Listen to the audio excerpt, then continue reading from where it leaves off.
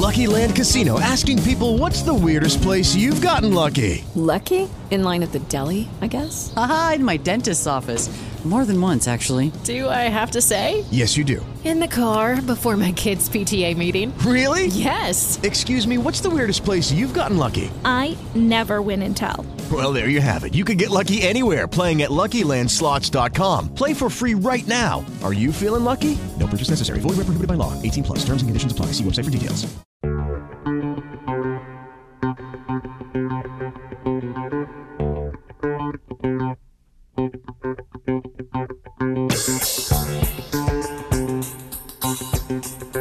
And good afternoon. This is Josh Arnold, Mr. Money Talk with Judd Arnold, here to answer your questions on stocks, bonds, mutual funds, what you should be doing with your retirement dollars. Do give us a call at 952-925-5608. That's 952-925-5608. You always get straight talk, not sugar-coated advice. The market, measured by the Dow, measured by the S&P, continues to fluctuate and will definitely continue to fluctuate going through the end of the year as concerns continue about the COVID-19 virus and whether or not there is going to be some solution that will get the economy up and running and or back to normal. Well, early this week, there seemed to be some positive news on a solution, on a vaccine that sent the market up on last Monday, 900 points on news that Moderna had some success in some early trials with their vaccine. On Tuesday, this was questioned. On Wednesday, there was a little more positive information. And by Friday, the trusted Dr. Fauci said, yes, this vaccine did show promise, and he believes that by the end of this year, that there would be a vaccine available to deal with the COVID-19 virus. A very positive sign. Yet we still have plenty of bearish sentiment. Cash levels are at an all-time high. And, of course, there's concern with valuation. Not to mention, of course, there's still issues with the United States and China as Trump's tweets on trade and tariffs rise to the fore again, despite the U.S. trade representatives working through with China on a phase one trade deal. You still have concerns about Huawei and whether Huawei will be able to get chips, semiconductor chips from U.S. manufacturers, because Huawei is considered a unit of the Chinese government. Not to mention, the U.S. Senate passed some regulations dealing with Chinese shares trading. Getting kicked off the market. Well, getting kicked off the market. I mean, it's about time with the Chinese.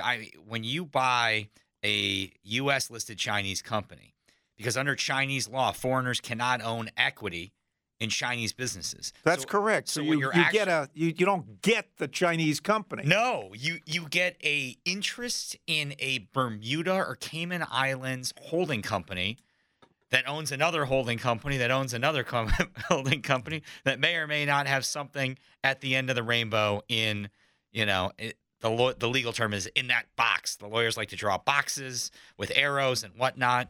I used to be a distressed debt guy. We talk about that box has value, that box doesn't. This was accelerated after the Lunkin Coffee scandal, which was recent, where they came out as a high-flying IPO with many Wall Street heavyweights in there, by the way, who had done a lot of due diligence, presumably. Turns out that they were cooking the books for a multi-billion-dollar company, several years ago, there was a company called Sino-Forest that claimed to have, shockingly, lots of forests in China for paper, and those forests magically did not exist. And this has been a big focus for a lot of investors for years. And I think at the end, however this is resolved, this will be a positive thing. For most investors, their only exposure to a direct Chinese listed company is either Alibaba, ticker Baba, or, is that the alarm clock for its Memorial Day? It's Memorial Day.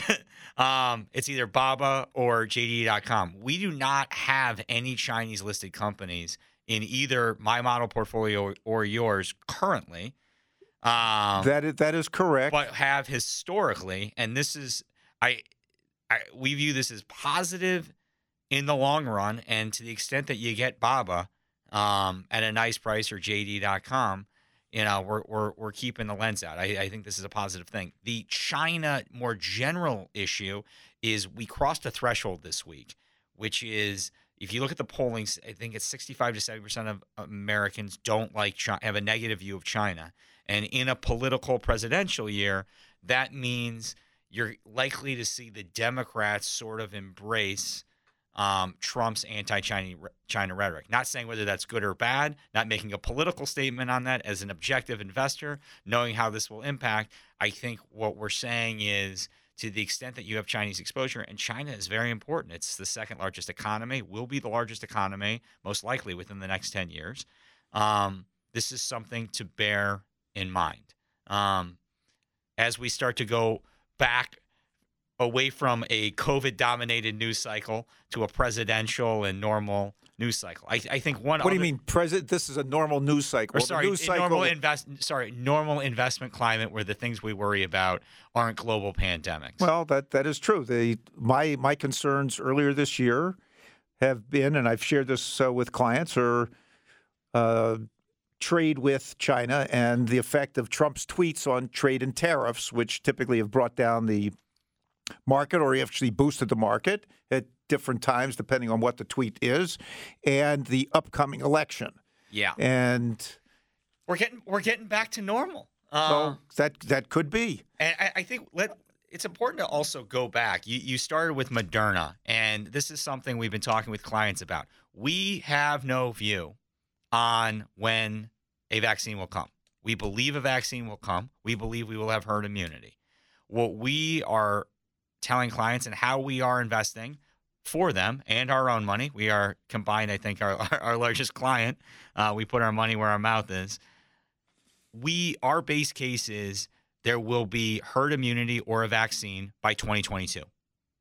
That's what we say. If there's a company that we're looking at that can't live or succeed in a scenario where where it needs it before 2022, we're not touching it.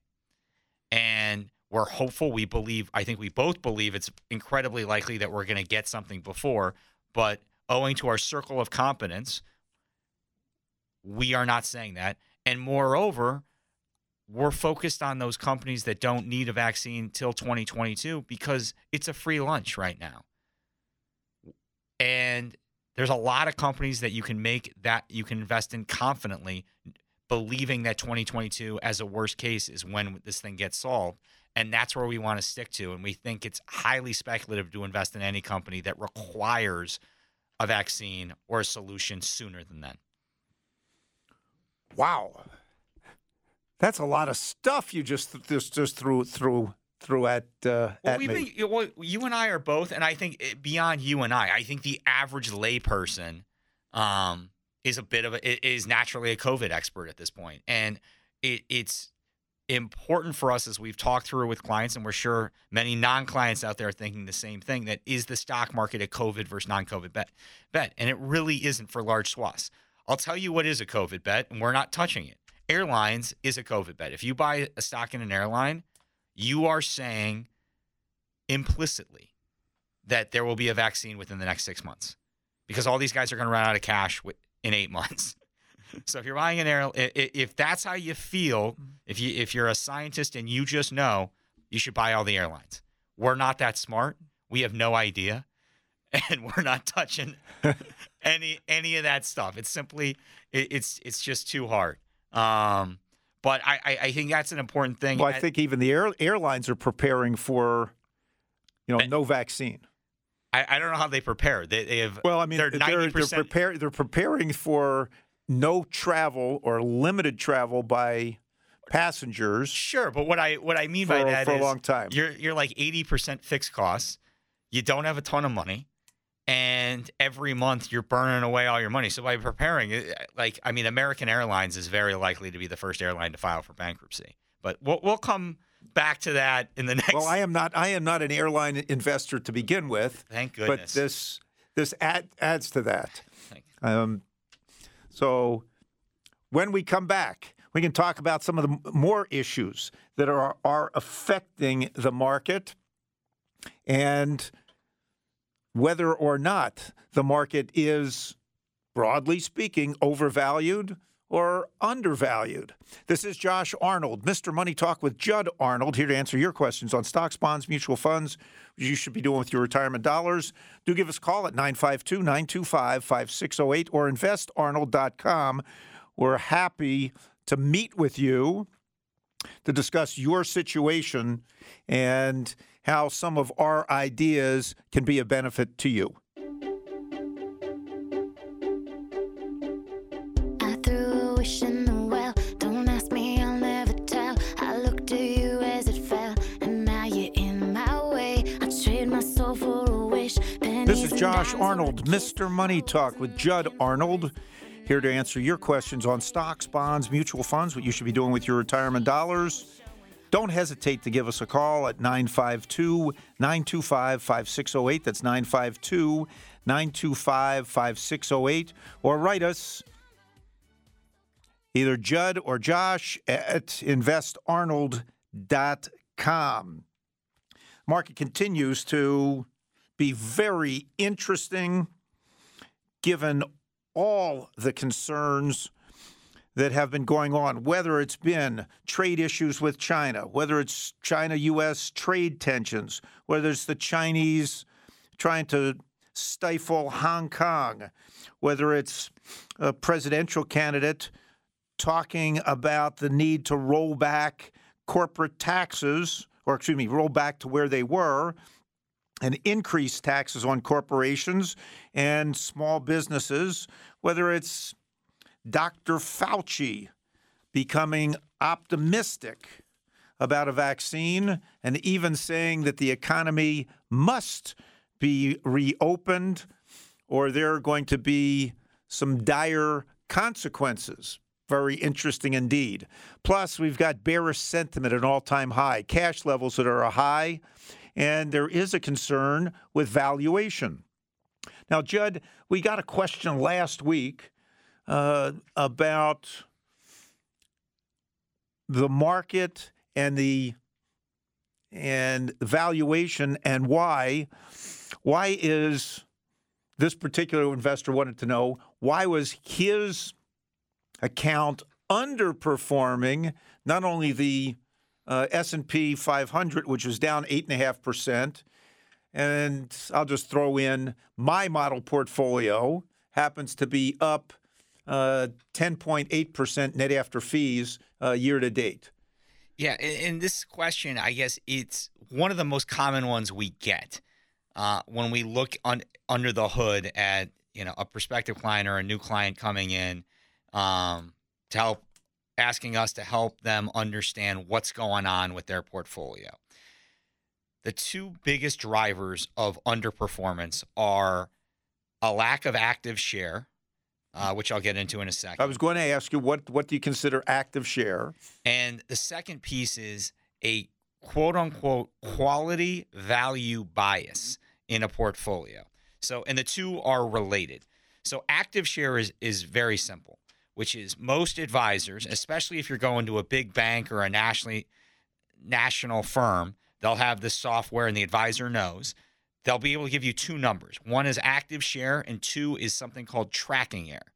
And you should ask them, what index or benchmark are you using? Mm-hmm. And most of them use either a Russell 1000, a Russell 3000, or an S&P 500 as a benchmark. Active share is the percentage weights of each constituent in the benchmark that they are deviating from. So I'll make that very simple. Microsoft and Apple are 5% of the S&P 500. Each or total? Each. Okay, so that's 10% of the S&P 500. Correct. Is between Apple and Microsoft. If you have your portfolio has a 10% position in Apple, your active share in Apple is the amount that you have less the benchmark. So 10 minus 5 equals 5. Okay. What we typically see with most portfolios is not only do they have a small active share or a very low one, meaning their weights in the portfolio against their index all cancel out. So, okay, I'll overweight Apple a little bit. I'll underweight an industrial company. And then you'll roll that all up and you'll be like, yeah, you have no active share versus the index. You're basically just the index and you're layering 100 to 150 basis points of fees on top. So that's the active share thing. Tracking error is what the model says you're going to deviate on an annual basis. And where active share goes into tracking error is the tracking error will tell you, oh, you have 3% or 4% annualized deviation versus the index. And when you explain this to people, you say, okay, their computer says you can only deviate versus the index 3%. And well, let's take this. So if the index is up 10, up 10, the model says that you should be between 7 and 13. Okay. Now here's the issue: most of these people will charge you 1 to 1.5%, and like I just said, they're tracking the index, and that's up or down. So structurally, you're basically on average giving away what the math says. You're giving away about 70.7% versus the index by having a low active share and low tracking error. It's just brutal. You're just lighting money on fire. Now, the other piece of this, you could overcome this if you had decent active share and tracking error in the right places. But where most advisors steer people to overweight are stocks that have what's called a quote-unquote quality bias, which tends to be larger companies. It also tends to be stocks with lower PEs. Having a low PE isn't better than having a stock with a high PE. In fact, most of the math will tell you a high PE stock typically has decent growth, and growth always beats value over time, and it's more tax efficient. Well, the value investors would argue that. Yes, and unfortunately, they're running into a wall of data that says they're wrong.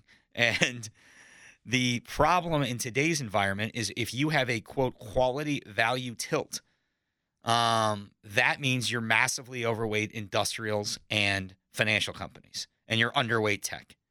It's in this type of, not only in this type of market environment, but in this type of economy, being overweight banks and industrial companies, I'm not going to say is a recipe for disaster, but it's not a recipe for disaster. It's a certainty of disaster.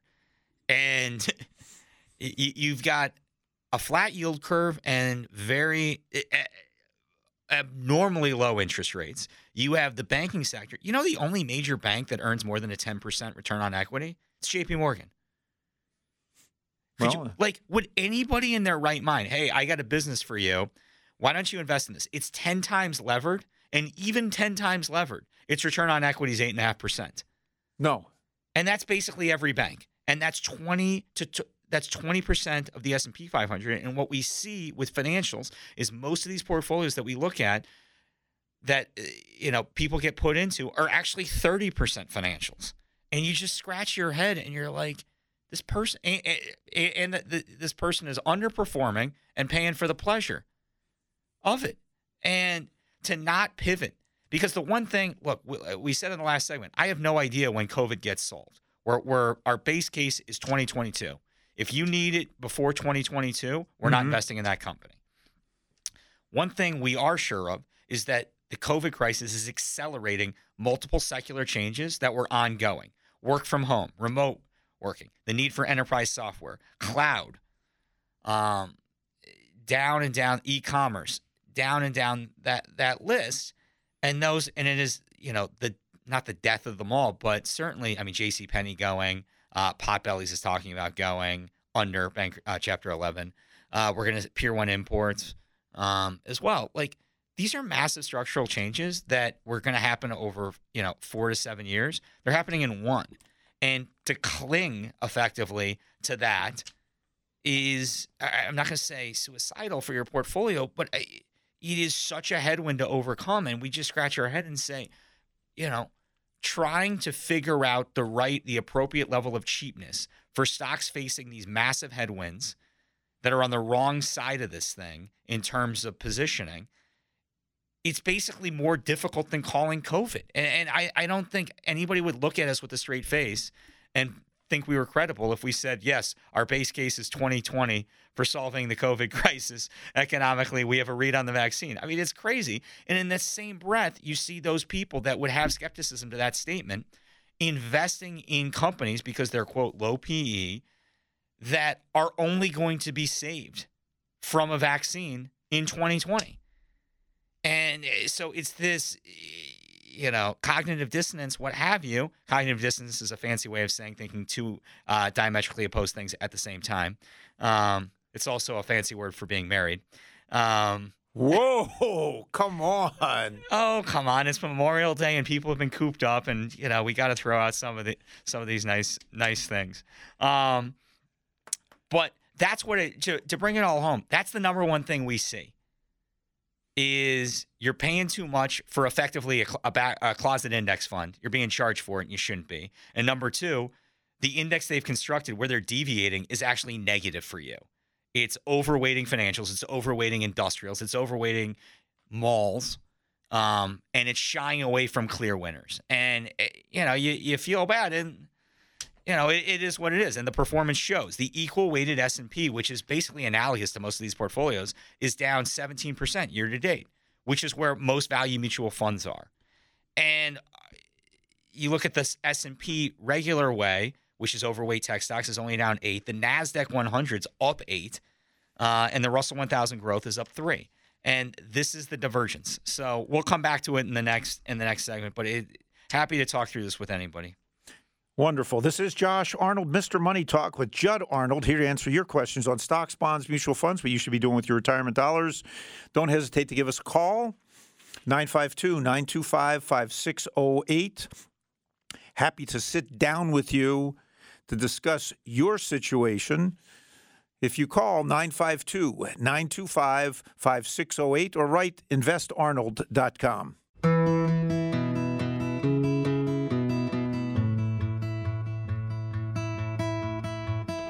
7 texts, 2 a.m. Halfway dressed, they're all saying, call me up.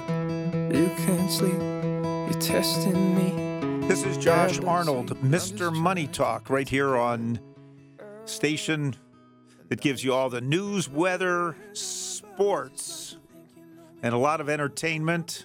I'm with Judd Arnold, and we're here to help you deal with a very interesting market environment. Do give us a call at 952-925-5608. Happy to get your questions answered or even meet with you. You always get straight talk, not sugar-coated advice. During this volatile week, based on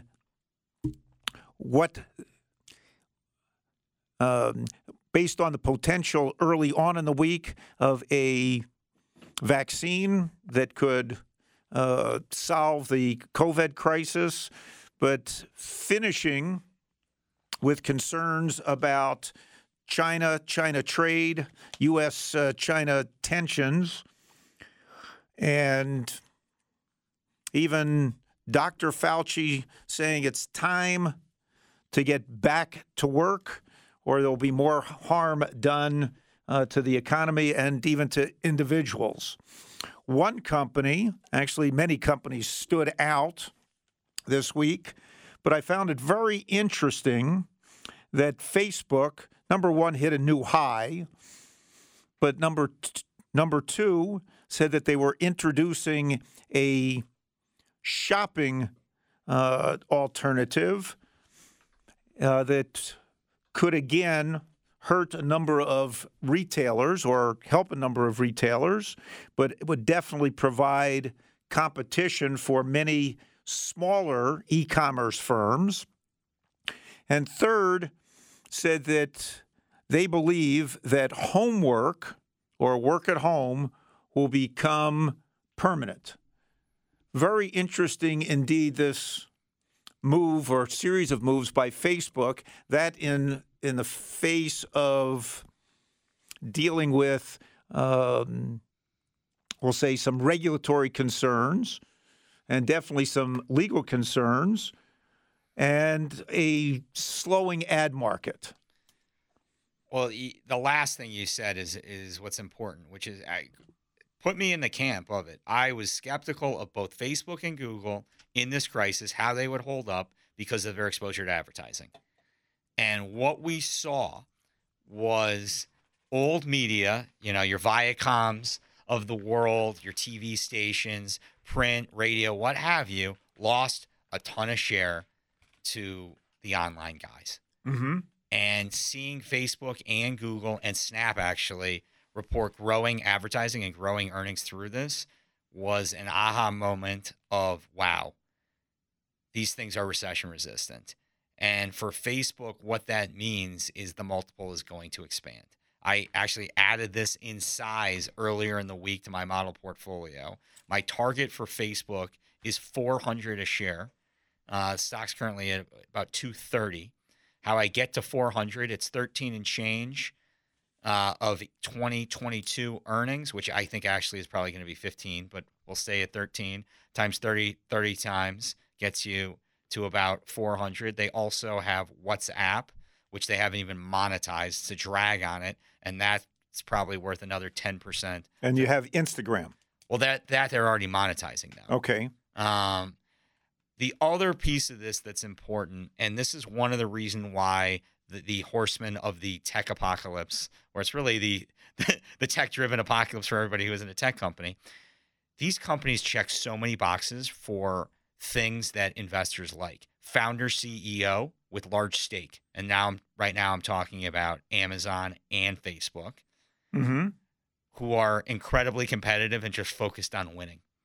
And you separate those from, a Google. The founders have sort of stepped away. And Google is really a story. I still haven't been able to get there just because the execution's been so spotty. The cash flow is terrible.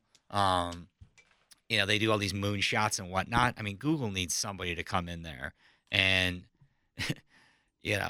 turn this thing into a proper focused business. I mean, they are sitting on a gold mine and they just can't monetize it. Where you look at what Zuckerberg's done, you brought up a few of the things with shopping and whatnot. He is in the category of, Bezos in terms of execution. Sheryl Sandberg's great, obviously. And this was the big question. It got answered for Facebook for years, which is, how does this thing handle a recession? Well, it handled it unbelievably well. And now you see, them playing offense. And I just said, I can't say no anymore. This thing's growing earnings at a rapid clip. And so what you saw some of the move this week and what it's been, over the last 2 weeks really has been the market saying we're going to re-rate the multiple from a somewhat cyclically exposed stock to a non-cyclically exposed stock. I'm super excited. I think, like I said, my target's 400, and I actually think it's the most attractive of the MAGA plus Facebook, cohort right now, and it's my largest one. I'll have to come up with it with a new acronym.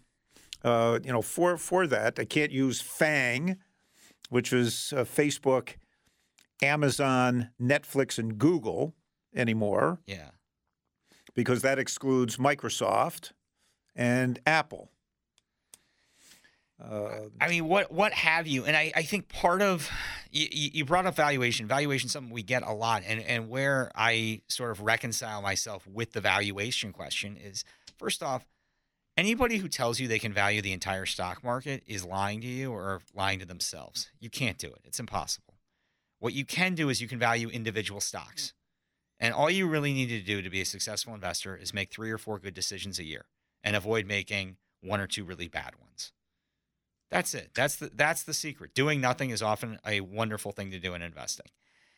And for me, it was very big. I mean, taking Facebook larger for me than Microsoft, which has been my horse. And I think I still believe it's the best positioned company out there, was really driven by, the market really gets that Microsoft is the best company and you're going to make money from here. But on a sizing basis, the size of my portfolio, I could no longer justify Microsoft having an outsized position versus some other things that were relatively more attractive. So I still own Microsoft, lovely position, and there's certain shares I'm never going to sell.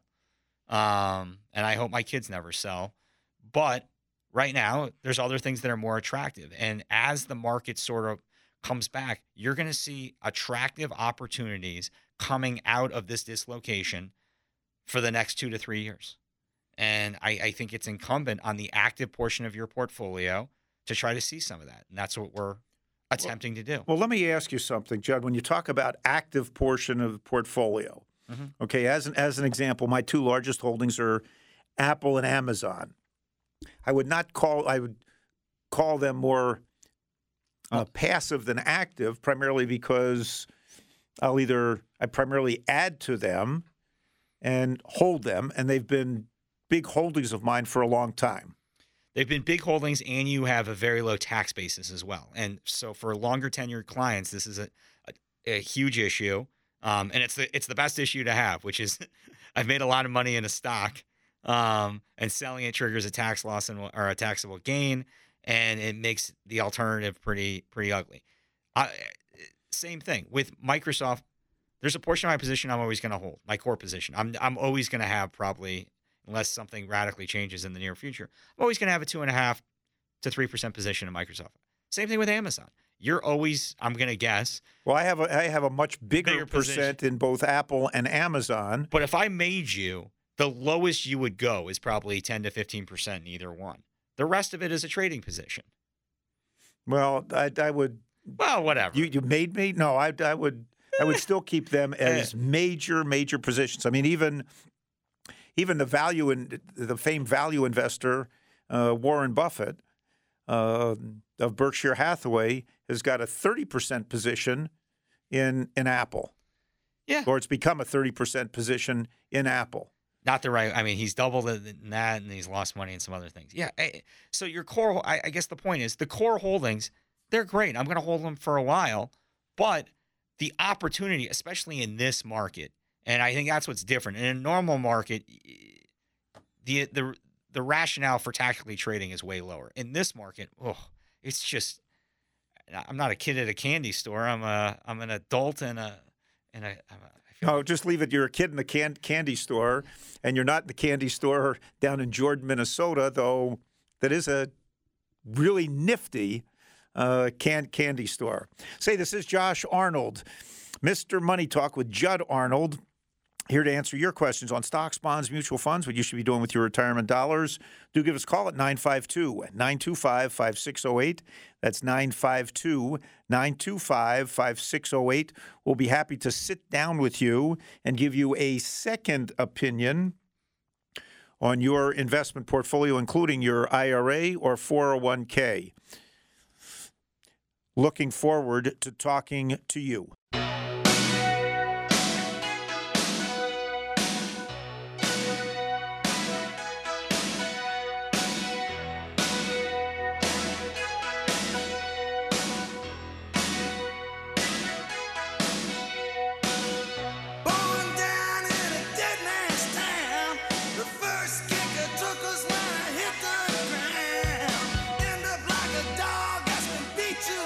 This is Josh Arnold, Mr. Money Talk with Judd Arnold, here to answer your questions on stocks, bonds, mutual funds, what you should be doing with your retirement dollars. Do give us a call at 952-925-5608. That's 952-925-5608 or investarnold.com. Before we go into our final segment, I do want to wish you all a pleasant Memorial Day. Want to thank all who have served and make a brief comment that every Memorial Day since 1970, I have thought of my classmate, Bill Comley, who unfortunately was killed in action in Vietnam in April of 1970. And I'll say wish him well wherever he is. Billy always wanted to be a Marine from the time I first knew him in fourth grade till the time we graduated high school. He was an early enlistee and earned numerous awards while in the Marines. Godspeed, Billy Comley. We normally, Judd, talk about technology companies, but there are a lot of other companies that have offered plenty of potential, we'll say, in the stay-at-home, work-at-home portfolio that I have been favoring and has done well in this market environment. I am not a pet owner, but my girlfriend is not only a pet owner, she also fosters large dogs. I'd say she's a leader of the animal community. Well, I'd call her a husky whisperer.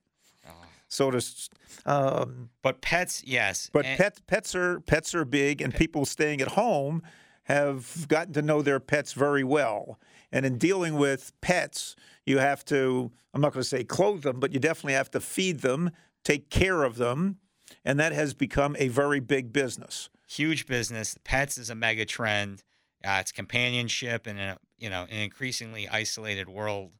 Pet spending is growing at almost double-digit rates. And anytime we see double-digit growth in anything, that's someplace that we want to be. Chewy was a large position for me last year and into the early part of this year.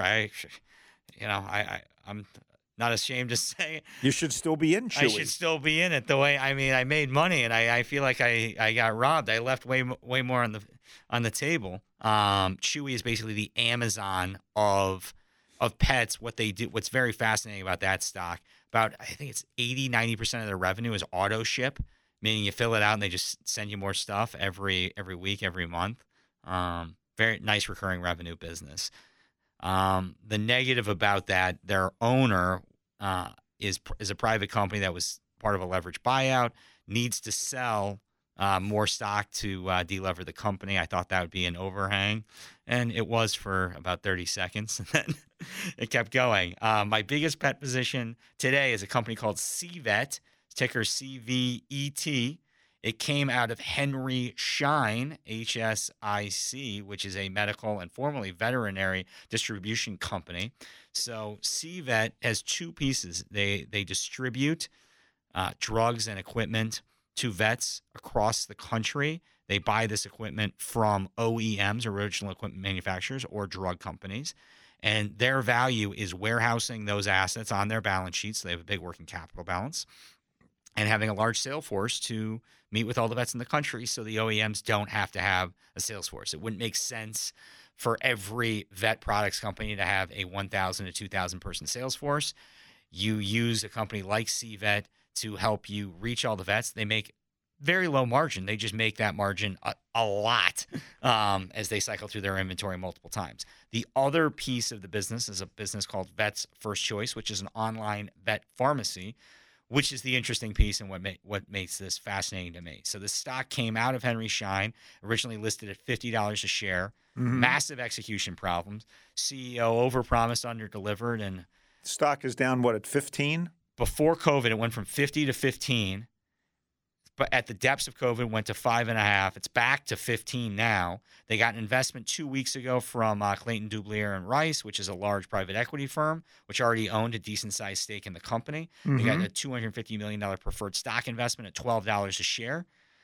Nice vote of confidence. And importantly, the Vets First Choice business, which is a SaaS software-type business, which can trade at a nosebleed multiple, surprise, surprise, in a COVID world, you got a lot of vets who couldn't meet people face to face, transitioned their clients, their pay. I don't know what is the human in a vet relationship. If I go to, am I a customer or I'm not a patient? You're just there. You're the person who pays the bill. Yeah, in loco. I never. It's not in loco parentis because you're not their parent. I'm the vet's parent. Well, the dog's parent. Well, either no, you're way, not. Either you're right. They're my parent. And typically, that's where the institution is acting as your parent. Sure. Well, what we saw in any event is Vets First Choice really accelerated growth, about 70%, as more vets logged onto the service and started using that. And so basically you're getting the software piece at a very low price. You're paying about 8 times earnings for the distribution business, which is a fine business and on its own. And you're getting this online piece for a song. My target on that's the stock's 15. My multi-year target's 35. And just see a nice tailwind. And I think the other thing that's interesting about CVET is you have the potential for a massive breakout where when you think about stocks that can be overvalued, not that we bake this into a base case, but if this thing starts working, I mean, it checks all the boxes for most investors, which is the chart's friendly. And what I mean is people are going to say, wow, we went from 50 to bounced off 5, now it's 15. I got a lot of ways to make money back. So it's attractive to the value investors. It's also on an earnings basis, because of the distribution business, it doesn't look silly. And you have this nice software business attached to it with the secular trend of pets. And I think what this all wraps into is just, I know we talk a lot about the tech stocks and they are large parts of our portfolio, but I'd say our other value add are some of these more niche-y names that clients are always surprised when they get their first statement. They see what we bought for them, and they say, "You guys are different. What is this thing?" I have a view on Google, and you can create a lot of value with these names. So it's tech, it's pets, it's at a fair valuation today, and you got that fits everything. I mean, I'm surprised I'm not making more money already. Anyway. We're excited about that one and many others. Have a great Memorial Day. This is Josh Arnold, Mr. Money Talk with Judd Arnold. Always happy to help you and do a better job of managing your money. Should you want to meet with us to discuss your investment portfolio, including your IRA and 401k, don't hesitate to give us a call, 952-925-5608. That's 952-925-5608. Okay, round 2. Name something that's not boring. A laundry? Ooh, a book club. Computer solitaire, huh? Ah, sorry, we were looking for Chumba Casino. That's right. ChumbaCasino.com has over 100 casino-style games. Join today and play for free for your chance to redeem some serious prizes. ChumbaCasino.com. No purchase necessary. Void where prohibited by law. 18+. Terms and conditions apply. See website for details.